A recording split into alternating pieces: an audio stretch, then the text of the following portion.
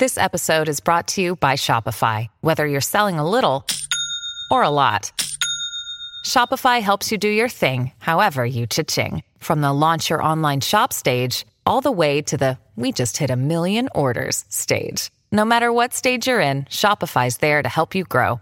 Sign up for a $1 per month trial period at shopify.com/special offer, all lowercase. That's shopify.com/special offer. When you need mealtime inspiration, it's worth shopping Kroger, where you'll find over 30,000 mouth-watering choices that excite your inner foodie. And no matter what tasty choice you make, you'll enjoy our everyday low prices, plus extra ways to save, like digital coupons worth over $600 each week. You can also save up to $1 off per gallon at the pump with fuel points. More savings and more inspiring flavors make shopping Kroger worth it every time. Kroger, fresh for everyone. Fuel restrictions apply. Part of the murderer's row of ball talk. Here's ESPN senior columnist and podcaster Buster Olney on The Ride with Royce. Buster, the struggling Twins are coming home this weekend, and it's going to be 75 degrees on Sunday. We can't believe it. It might be too hot.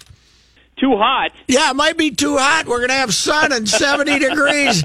We missed the blizzard. They're actually going to play some games at home. It's baseball season has finally arrived in the North Country. Yeah, boy, how about that? After a record-setting number of postponements around Major League Baseball in the month of April, and I'm sure that the Twins people, like the Indians people, like the Tigers people, like the Yankees people, want to find out what's real and what's not, because after a while, saying, well, it's the weather doesn't really fly. No, the Twins right now have some big problems in that lineup, and two of the biggest are Sano hitting 191 and Logan Morrison hitting about 50. And they had him pegged in for hitting third and fifth.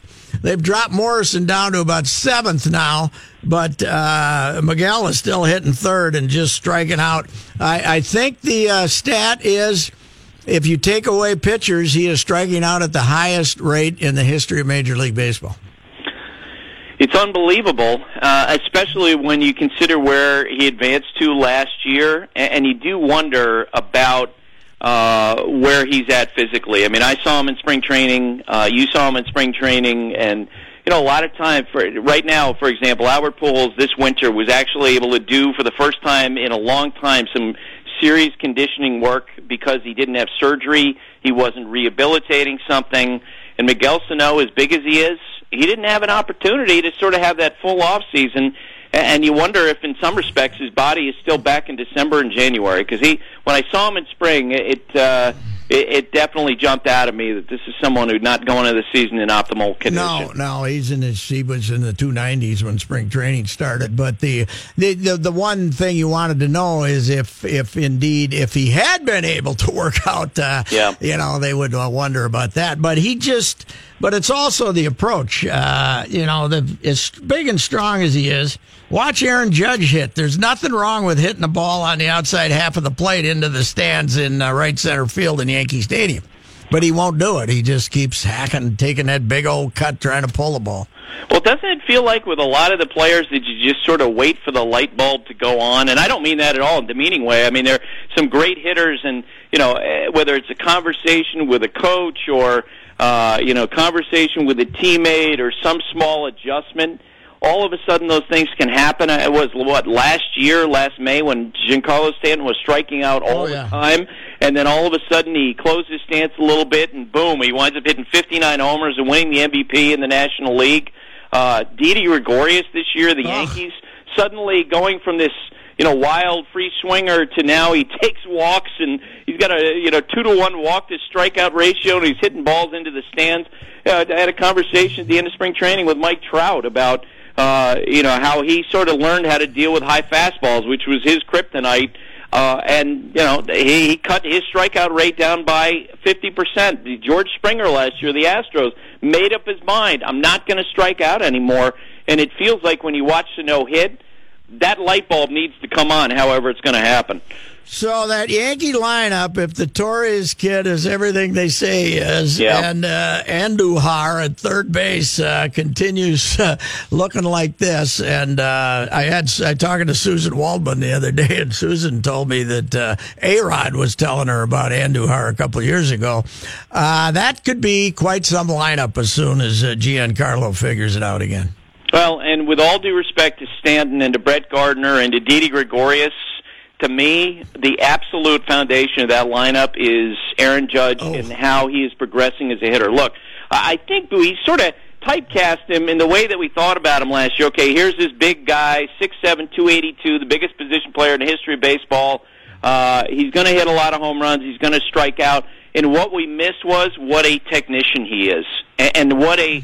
In some respects, he's with all, and I don't mean to suggest he's already a Hall of Famer, but he actually is. There's a lot of Wade Boggs in him. There's someone who refuses to swing outside of the strike zone at pitches, and I do think he's having an impact on some of those other guys. Patrick, coming into today, Aaron Judge had 28 hits and 20 walks. He's on pace to reach base 350 times this year. He's got an on-base percentage of about 480. At the end of spring training, when I talked to Aaron Boone, the Yankees' new manager, and I asked him, I said, who have you learned about the most this spring? And without hesitation, he paused. He goes, no question, it's Aaron Judge. And I mentioned to him about how he has a command of the strike zone, and Boone looked at me, and he goes, it's incredible. And I said, yeah, even in a bad year, you could see him having a 360 on-base percentage. And he said, I think you're selling him short. He said, in a bad year, he might be a 380, 390 guy. In a good year, which it looks like so far this year, we're seeing a guy who might have an on-base percentage of 480. It's remarkable to watch. 100 years ago, Gene Mauch was trying to describe the meltdown of a twin starting pitcher who had been good the year before. And he told me he's trying to throw the ball where the bat can't reach it. There's nowhere you can throw the ball where the Judge bat can't reach it without him saying, "Okay, that's a ball." I mean, you can't get him to, he can hit a ball halfway out in the other batter's box if he wanted to. I would think with that size of his.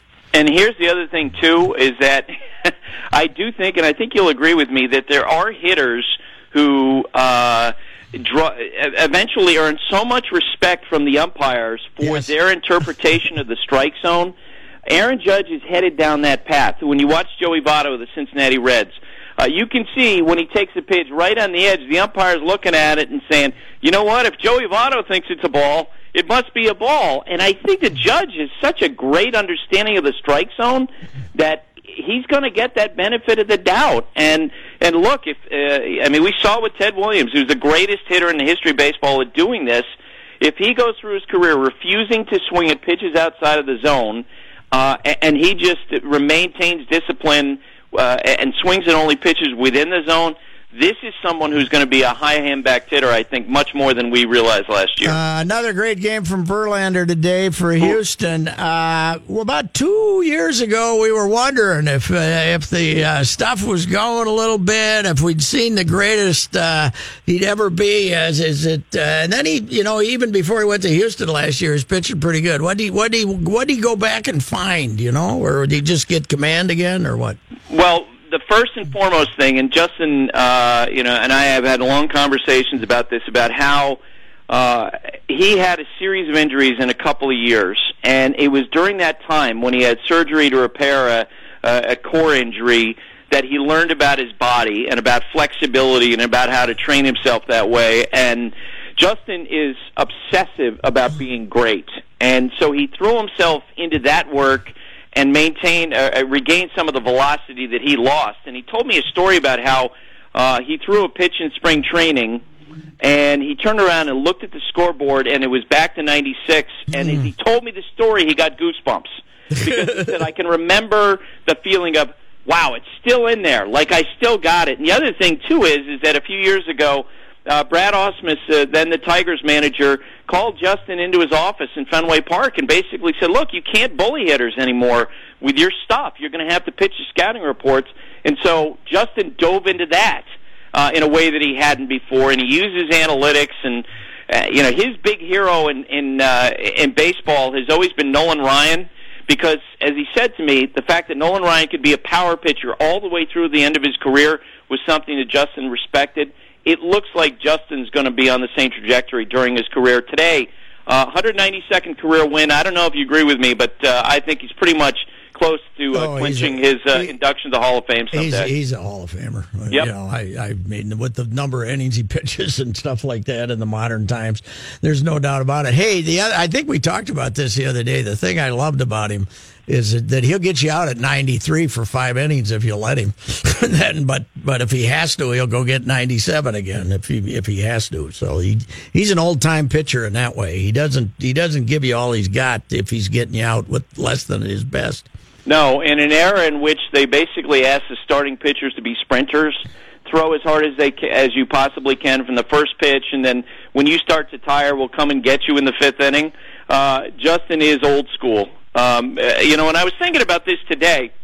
You and I, a lot of times we measure starting pitchers and the quality of their career, and this is not the only metric we use, but by wins. So if you could say, hey, Justin Verlander could get 250 wins, that puts him in a place.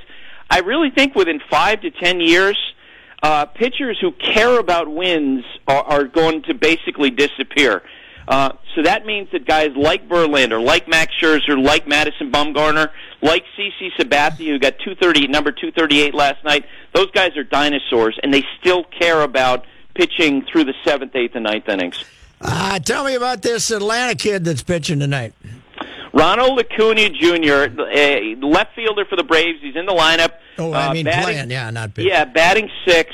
He is going to be one of baseball's next great superstars. In spring training, Ralph Garr, who played with Hank Aaron, really opened some eyes when he told reporters, look, this guy reminds me of Aaron. And I will tell you this, the first time I saw him this spring, they were playing an exhibition game against the Blue Jays, and I was talking to their manager, Brad Snitker, and I wasn't even looking at the cage, and the sound that Acuna made when he hit a ball, made me turn my head whoa, wow, who hit that?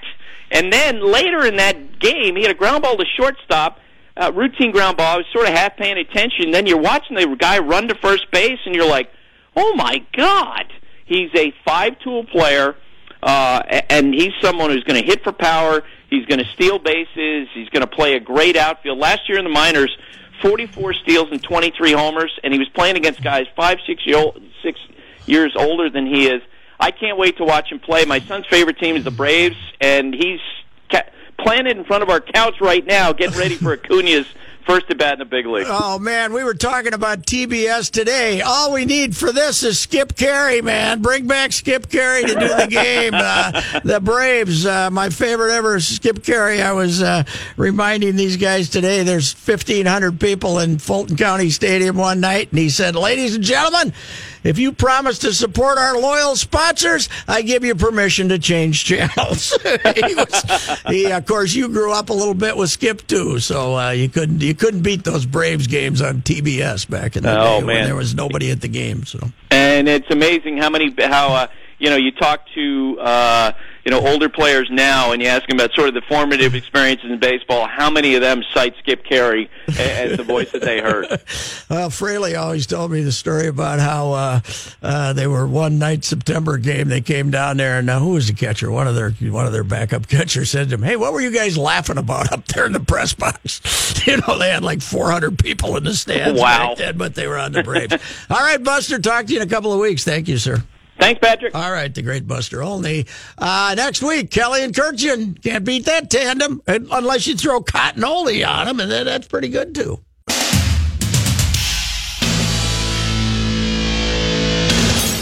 And now, Joe and Pat present Sports Talk's Person of the Day. Maybe I have to never try that again at this stage because I was exhausted late in the show. But I can promise you this. I did close my eyes during the Sweeney interview for a minute, and it was on TV, and that's become this big bone of contention because I guess everything we do on the show does.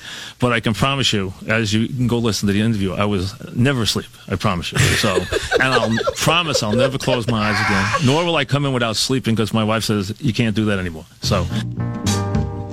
Now, we went, Manny Hill and I went back and looked at the, not Manny Hill, the GOAT and I went back and looked at the tape, and not only did Mike close his eyes, Mike Francesa, but the head almost hit he looked like a drunk who was going to bounce his head off the table waiting for dinner to show up. And then all of a sudden he heard Mike, and then his head shot up. Popped right up. Yeah. But it was it was a very emotional time in New York City on December 15th. December 15th, 2017, 8:32 p.m. Neil Best, writing for Newsday, their TV guy, been there a long time. Mike Francesa closed out his 30-year run on WFAN on Friday with a heartfelt monologue that lasted about 20 minutes, during which he thanked fans, colleagues, his family, and others. He finished with a message to listeners saying, "I will miss you. I thank you. And from the bottom of my heart, I love you. Goodbye." Wow. That was December 15th. Very emotional. Warms the heart, doesn't it? Now, this might be the pot calling the kettle black. But Neil Best today. Mike Francesa is returning to WFAN and will return May 1st, which is next Tuesday, right?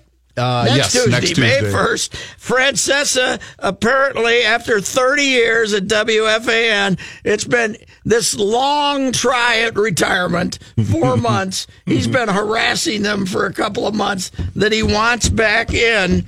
So he just has so much more to say. Yes, he does.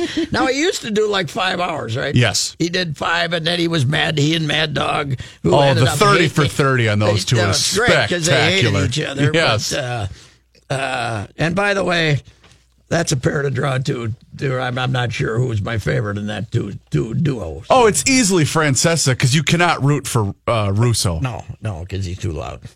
But anyway, it says the New York Post reported Tuesday night WFAN station director Mark Chernoff, as well as talent at the station, wants no part of a Francesa return.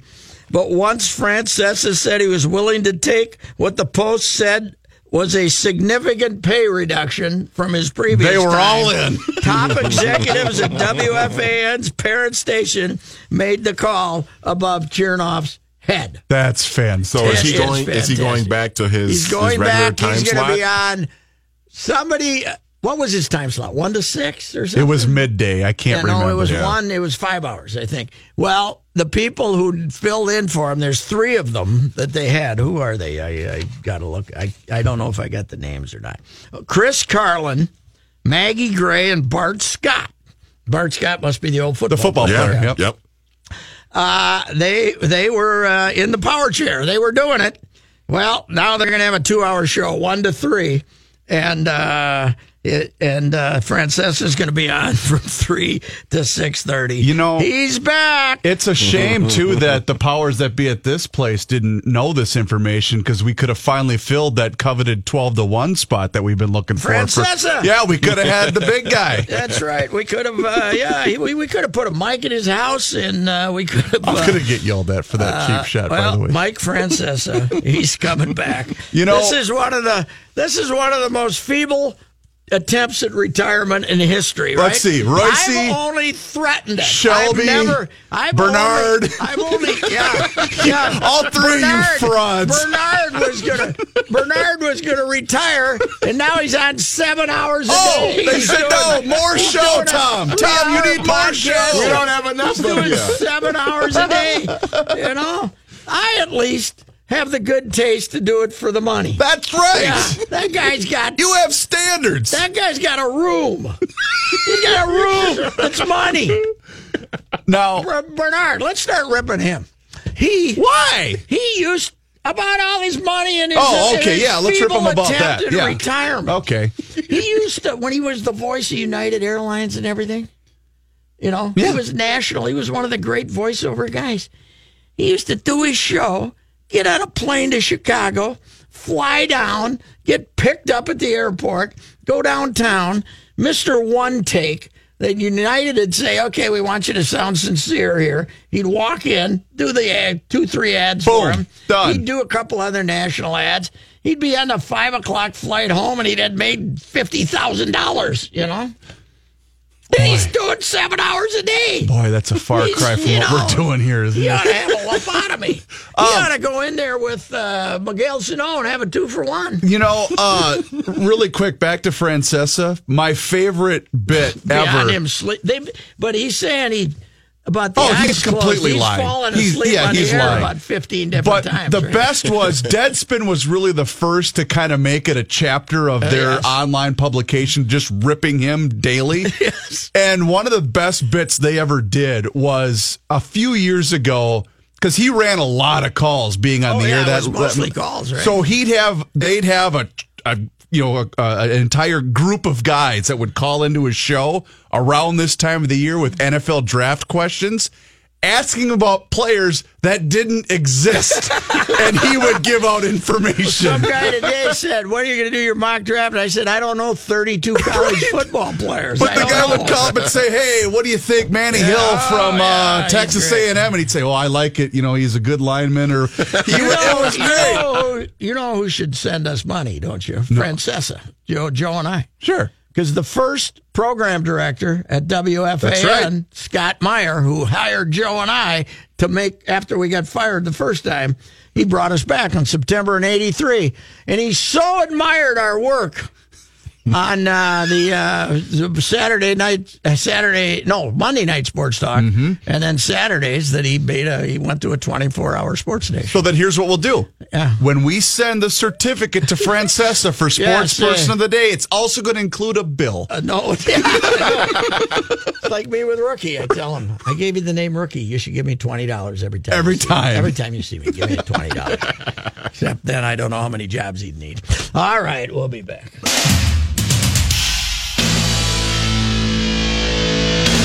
Johnny Height, did you get yourself a coonskin hat when Disney brought back Davy Crockett in the early 60s or not? I'm not quite that old. Okay, 54. You weren't old enough for 54, 55, but they kept bringing him back about every 3 years, so it was so popular. I didn't get one. Yeah, I had one. I wish I had one. I'd wear it to work. You remember the great remake by the Kentucky Headhunters, that song about 1991 or so? They remade the song? Oh, yeah, they had a big hit with it. It's pretty good. Yeah, it was pretty good. But as I said, I looked it up. They had it was only scheduled for 3 1-hour episodes, and they killed them off at the Alamo.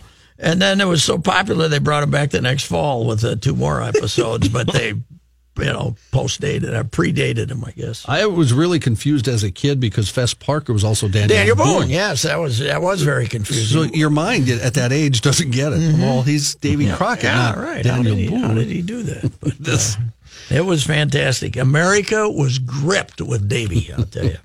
This update sponsored by Concordia University. Get on track to a successful business career with Concordia University St. Paul. Learn online or on campus. Learn more about their business degrees at online.csp.edu. Timberwolves and Rockets, Game 5 down in Houston tonight. Of course, the Rockets lead that series 3-1. A victory for Houston means the season would be over for the Timberwolves. By the way, not everyone on the side of the Timberwolves. Former President George H.W. Bush has left intensive care, and a statement from his spokesperson says, as good as he feels now, he's more focused on the Houston Rockets closing out their series against the Minnesota Timberwolves. He got no chance when recently widowed ex-president who's about 103 wants him to get beat. And we got guys half of Minnesota doesn't want Tibbs to have the satisfaction of winning. There's no joy. No joy. Twins still out on the East Coast trying to get a win at Yankee Stadium. Twins send Lance Lynn to the mound tonight. Yankees counter with Sonny Gray. Your lineup, Dozier, Mauer, Sano, Rosario, Kepler, Escobar, Morrison, who's DHing tonight, Robbie Grossman in right field, and Jason Castro. You know, when I see a situation like the Bushes are going through now where Barbara died and then now George, it looks like George could almost be on the way out. Oh, no. It reminds me of how much... I hope I don't pass away because I think my wife would die of a broken heart, fairly soon. Fairly soon. I think the grief would just get to her, don't you? I envision her going on the kind of party that would make Charlie Sheen blush. Thank God! I'm free! The poor girl. What would she do without me? From the Twins division, the Indians have finalized a deal with outfielder Melky Cabrera. Melky. It's a minor league deal, but he's expected to be up quick, and the contract is full of incentives. Last year, he couldn't get a contract in the offseason, but between the White Sox and Royals last year, he hit 17 home runs and knocked in 85. What was it John Sterling used to say when he would hit a home run for the Yankees? He'd say, the milkman delivers. The milkman delivers. Patrick, I got to tell you this. My wife, she'll fix a fantastic dinner, and then she'll say, now, this isn't exactly good for your heart, so chow down. Here's a second helping. Don't forget to put the sour cream on. Exactly. Other games this afternoon, Justin Verlander really good again. The Astros beat the Angels 5-2. Now, mine's probably at home listening going, that's a hell of an idea. Max Scherzer really good again this afternoon. Washington leads the Giants 12-2. He went 6 innings, struck out 10. He is out of the ball game. He has now. the best stuff in baseball. It's pretty good. What do you mean, that 98-mile-an-hour fastball that moves? But then it goes boom. Yeah. Plus his attitude. I love his attitude. He does. Yeah, he's a nasty ass. I love that he gets mad at the bat. How did they not win the World Series? Their bullpen stinks. And him and Verlander and Detroit. Yeah, Detroit. That's what I mean. The thing I love about Scherzer is that when he gets mad at the batter for striking out, yeah, he starts cussing. It's great. I was saying the other day, by the way, that slap hitter from Tampa, that Malik Smith. The outfielder, when he struck out and then slammed his bat, that's when I'd hit a guy in the neck. Next time I batted, I don't care if he hot dogs a home run. I don't care if he bunts. But if he strikes out and then acts like it should never happen, that's when I'd hit him. That's when you get one. That's when I'd drill him right in the forehead. There was you'll see this online tomorrow. Detroit leads Pittsburgh right now 8-7. But the Detroit's leadoff hitter, is it Leonis Martin? Yeah, Leonis. Oh, Martin. I saw this. He hit a ball off home plate. It came very quickly directly into his crotch. Oh, really? Right in the store. He looked like straight up, huh? Yeah. He looked like he was shot, but then guess what he did? He hit a home run. Really? 2 pitches later. After writhing on the ground for about 2 minutes going. I think Gardy gave him any needling in the dugout, do you? No, Gardy wouldn't bring that up. No. NFL draft. As a guy that's done that does not feel good. And it's hard to do. Yeah. NFL draft coverage tomorrow night on this station. Starts at 6. Mackie and Judd will be here in the studio anchoring things. And Matthew Collar and Courtney Cronin will be out at Vikings headquarters. Vikings pick 30th in this year's draft.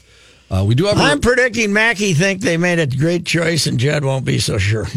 That's probably a good bet. Hold on. Oh, my. That's a scolding hot sports take. Judd'll be in full-out panic mode. Mm-hmm. For our neighbors to the east, Ian Rappaport of NFL Media reports the Packers are one of teams plotting to trade up for the draft. They currently have quarterback. They want Bradley Chubb, I'll bet you. They currently have the number 14 pick. No word on who they might be targeting, but defensive additions are expected after the hiring. They want that crazy pass rusher, Bradley Chubb. Yeah, so we'll see what happens there tomorrow night. NFL that's my hot take, because that's one guy I heard of. All right. It's one more than me. Thanks, Johnny. Yep.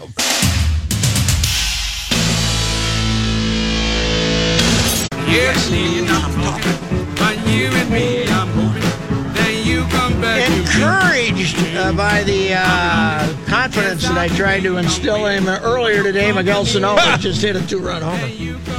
Twins lead 2-0. He must have been listening to us. He must have on his head. I think that's what he listens to on his headset. Matthew Collar is with us. Defense. What do we need on defense, sir? Well, I think you need a cornerback because there are only 3 guys on the roster right now that actually have any NFL experience. Probably a defensive tackle, too. Sheldon Richardson looks to me like he's on a 1-year deal that is only going to be 1 year in Minnesota, that he wants to get a bunch of sacks and then get a big contract next year. And then safety is kind of a sleeper position here, too. I think that Rick Spielman mentioned they're looking at 5 different positions at that number 30 spot, and safety would be the sneakiest of the sleepers, I think, but Andrew Sendejo is 30 years old. He's coming off of a pretty nasty concussion, and then he had to leave the NFC Championship game. And I think he kind of peaked last year where he had his best season, and they might want to look down the road a little bit if one of the better safeties drops to them. So I think those are the three biggest possibilities there. If you put a stud back there with Harrison Smith, that would be something, wouldn't it?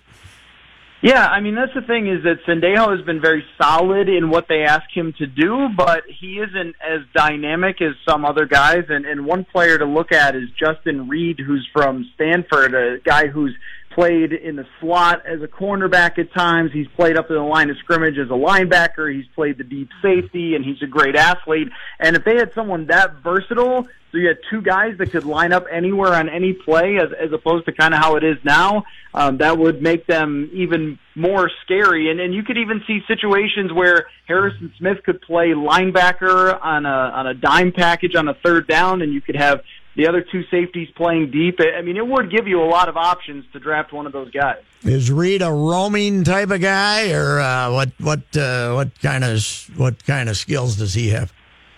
Yeah, that's what people really like about him is not only his athleticism, his playmaking skill, but the fact that he really can line up just about anywhere. I mean, he kind of profiles like Harrison Smith in a lot of ways, and I think that's what teams are really looking for now for their safeties is not just one standard traditional free safety and one strong safety, but guys that can move up. And some teams are even looking at it like, if you can run the ball against us, then go ahead and try it, but we're going to put guys even up at the linebacker position sometimes who are safeties. I think Deion Buchanan comes to mind for this, the guy from Arizona, where basically he's a safety. Mark Barron is the same way for L.A.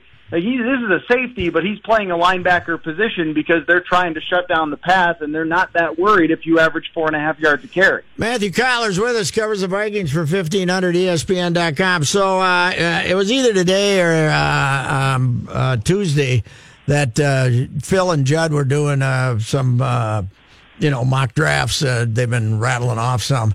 And they came up with some guy who was predicting that the Vikings might draft a linebacker at number 30. And I know it's not all about need, but I can't imagine that as many plays as you use three linebackers, that would be anybody's plan at all. There is only one scenario that I could see that, and that would be if Anthony Barr had gone to them and said, not staying under any circumstances, I'm leaving after this year, that's it. I don't think that that's the case.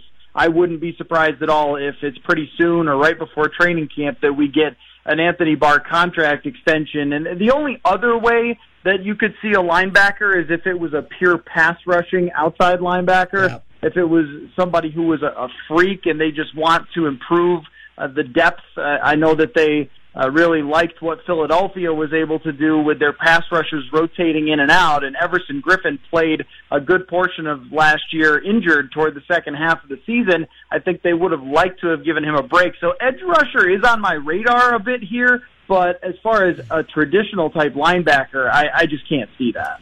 No, and defensive tackle, who is the backup now? We still have Steven around, right? Well, Shamar Stephen signed with he Seattle. left, huh? Stephen left. He's out. Okay. So there's only one guy. And that's Jaleel Johnson. And was he Iowa kid? Where was he from? Jaleel Johnson. Yep, he was Iowa, and he was a pretty good pass rusher and showed up in the preseason and performed pretty well, put himself on the map. And I think that there's a possibility he mixes in a little bit more this year, but three technique is definitely on my radar here for a replacement for Richardson and a guy that could rotate in. I mean, there's a few really good prospects, and one that's interesting to watch as the first round and second round play out is Maurice Hurst, who is from Michigan. He's an unbelievable player. I mean, watching him, this guy is unblockable. He's undersized, though, which has drawn some criticism. And then he had the heart issue that forced him to leave the combine. Now he's supposedly been cleared for football activities, and he participated in his pro day, so he should be good to go. But I think that probably scares some teams, and so does the weight. But undersized has never really concerned Mike Zimmer at that position, especially when you have Linval Joseph. So he's a guy that's definitely on my radar. Yeah, that takes care of the defense. I did see there was another mock draft they were talking about that had Frank Ragnow, the Chaska kid, who's had a great career at Arkansas and played center down there as a possibility. I am really interested to see where he goes because there has been a lot of buzz around him since the Combine. He was really good at the Combine. He was Pro Football Focus's #1 center the last 2 years in a row, and his tape is really magnificent. I mean, even when he's taken on the best of the best, I was watching him yesterday against Alabama, and he played right guard in this game, and he was getting out there and hitting linebackers, and he plays with an edge, but he's also got athleticism. If the Vikings drafted him at 30, I think you should jump through the roof because you're getting one of the best offensive line prospects. He could even go higher now, or there is always the possibility with the interior lineman that he drops. And one scenario I could see happening is the Vikings take someone at 30 and then wait to see how the middle of the second round plays out and even trade up like they did last year for Dalvin Cook. But if the Vikings ended up with Frank Ragnow, they would be in great shape. Hey, Chanhassen or Chaska, Chris? Chanhassen or Chaska? He's a Chanhassen kid. He went to Chanhassen High School. He's from the Victoria-Waconia area. Yeah, and his dad, of course, passed away a couple of years ago suddenly, and that was a big blow to him. And Bielema was still coaching there, and they had quite a bond over that situation. So a good backstory there on that kid. Supposed to be a really good kid. So that would be good. Okay, so we will talk to you Thursday from, what are we calling this place now? I miss Winter Park because that was so easy. This is it is the TCO Performance Center. TCO Performance Center, or Taj Mazzighi 2, as I call it. So the Deuce. The Deuce. Yeah, we can call it the Deuce. All right, Matthew, thanks for your help this week, and we'll talk to you again tomorrow. All right, sounds good. All right, Matthew Collar, we shall return.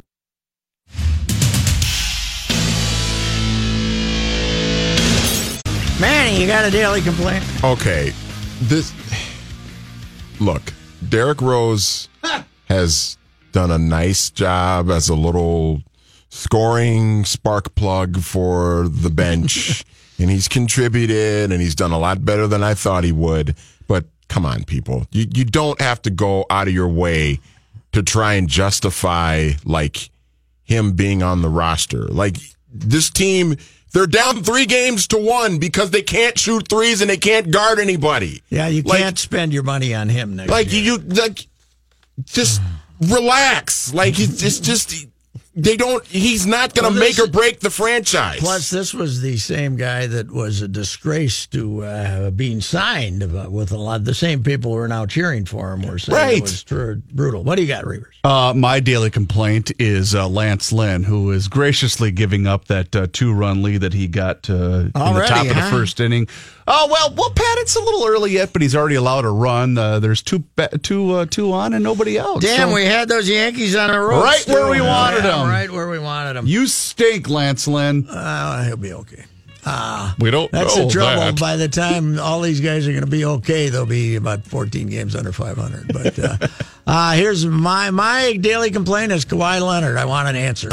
I just want to know how the San Antonio got away with this all year of not giving us an answer on why this guy is refusing to play.